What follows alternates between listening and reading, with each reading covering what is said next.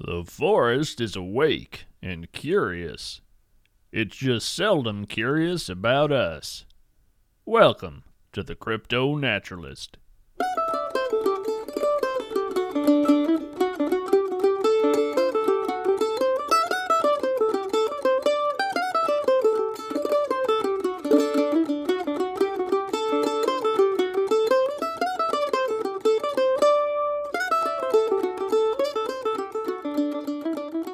Hello, listeners. Let's chat a bit about highways.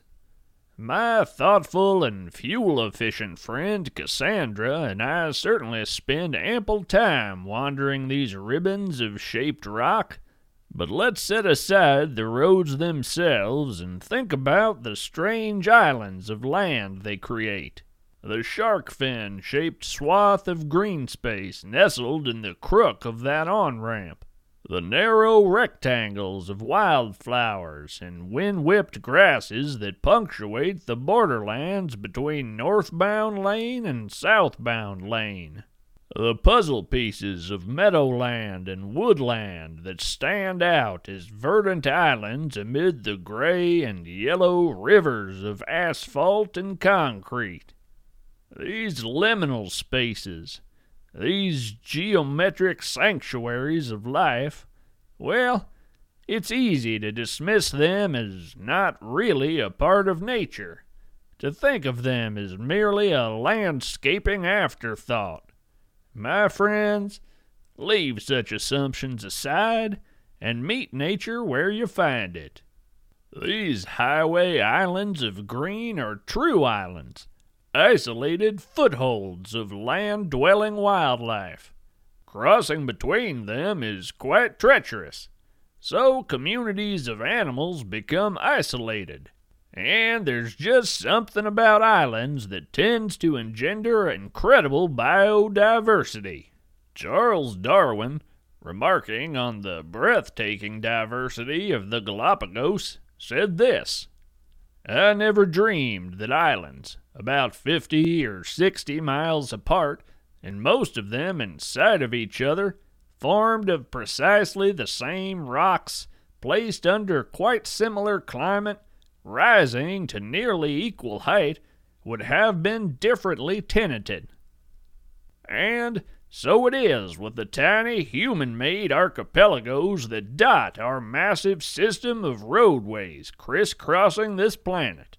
Just take a moment to consider the landmass of the combined roadways of the world. One notable crypto-naturalist currently recording this podcast guesses that the collective areas of all the highway islands in North America alone equals a space larger than the state of Rhode Island. That, coupled with the inherent biodiversity of islands, makes highway islands a habitat worthy of our attention. Speaking of intriguing areas worthy of exploration, how about a little fiction? It's time for today's Hidden Lore segment. Today's Hidden Lore segment is a flash fiction piece from Olivia Williams. The Geologist and the Oceanographer. If I'd known that marrying you would have been this cruel, I never would have done it.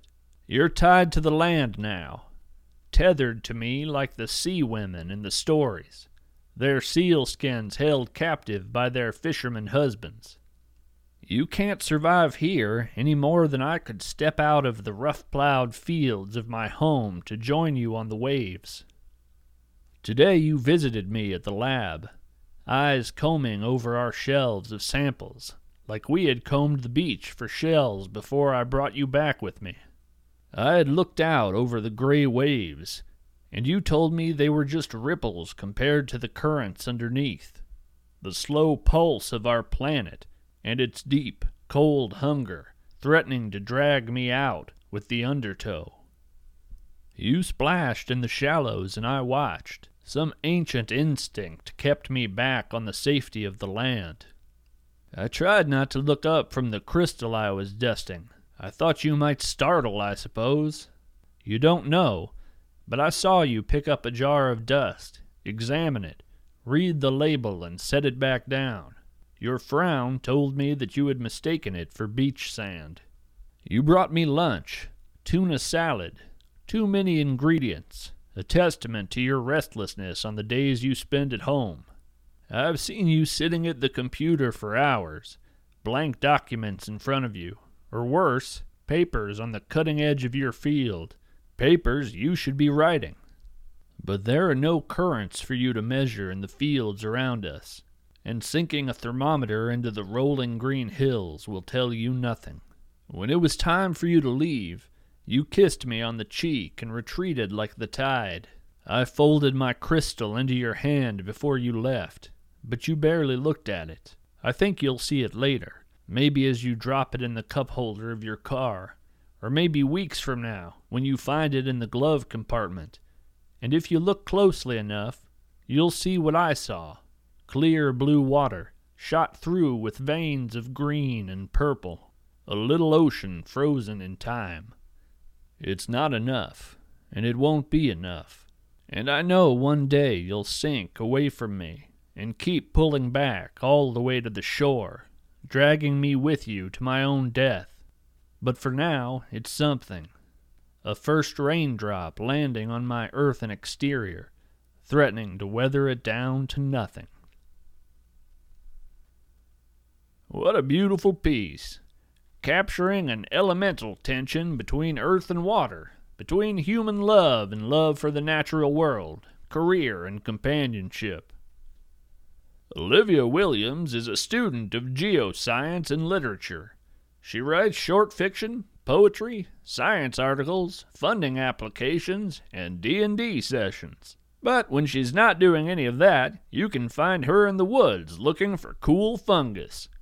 Her writing and opinions about rocks lives on Twitter, @OliviaOnCampus. The highway island I chose to study this week was a pie-sliced slope of mixed greenery next to an overpass in western Pennsylvania. The little wedge of land vibrated with the roar of passing traffic, but it was shaded by a nearby cluster of dogwoods nestled along the roadway, such that a shade-loving variety of woodland plants had found a home there. I saw spring violets and, surprisingly, May-apples.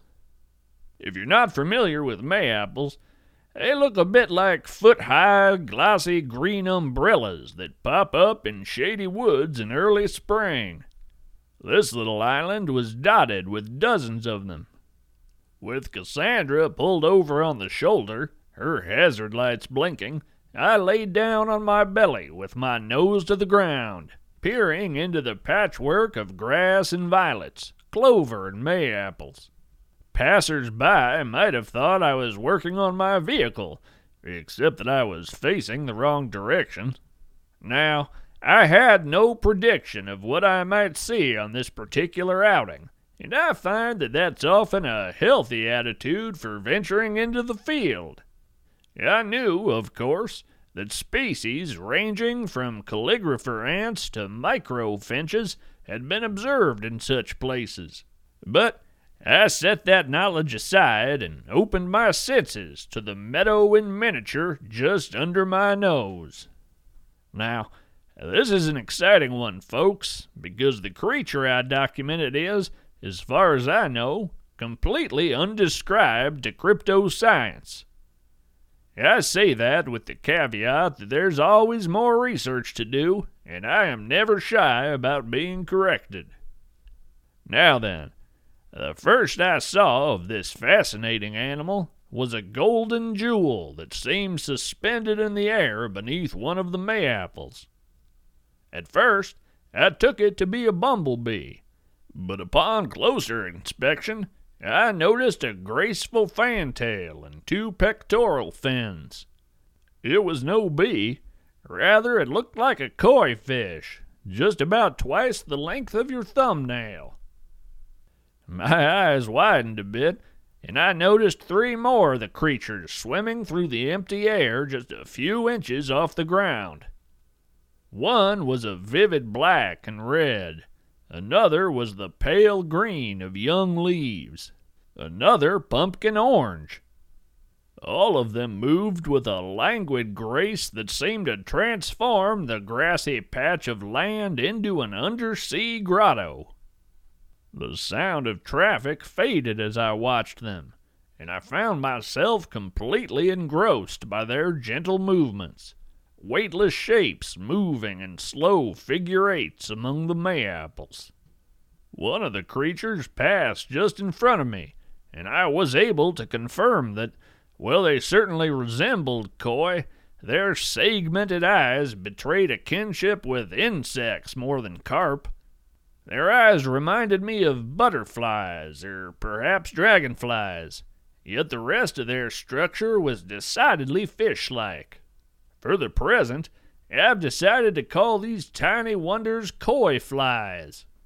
Though between you and me, I believe they deserve a more graceful moniker. Perhaps, in time, something more appropriate will come to me. Psst, Jared, what if we stopped listening to your voice and listened to this recorded transmission instead? A new field report. A lovely end to a lovely day. Let's take a listen. Willow Armstrong transmitting on Crypto Naturalist frequency 11-58-1. I'm recording this from Tongass National Forest in southeast Alaska. If you're unfamiliar with the area, it's part of the largest temperate rainforest in the world, and, well, I've been roaming this forest for some number of decades now. I don't know how many. I've never been much of a believer in linear time. I'm transmitting to report on a new species of frog that I discovered high in the canopy here. In terms of morphology, it's really very similar to the poison dart frog. However, its toxicity is more energy-based than chemical. I've been calling them neon peepers, at least for now. I'll explain. The frogs are smaller than your thumb, and most are a vivid shade ranging from cobalt to violet. They glow with an intensity that leaves an afterimage haunting your eye if you look directly at one for more than a second or two. Moreover, their defense mechanism involves an intense burst of UV light that results in a painful localized sunburn. As I record this, my forearms are dotted with frog silhouette burns, some fresh, some fading to dark shadows resembling sun-faded tattoos. The problem is that the frogs are gentle and curious, but easily startled. If you decide to join me in studying these creatures, I recommend packing sunscreen. Oh, welding goggles would also probably be useful. You'll find more details in my forthcoming article in the Journal of Cryptoherpetology. Willow, signing off. My word. It's been too long since I've been to Alaska. Maybe I'll head up north in the near future and see if Willow will give me a tour. I would dearly love to see a neon peeper. Through sunglasses, of course. Until next time, we're all strange animals, so act like it.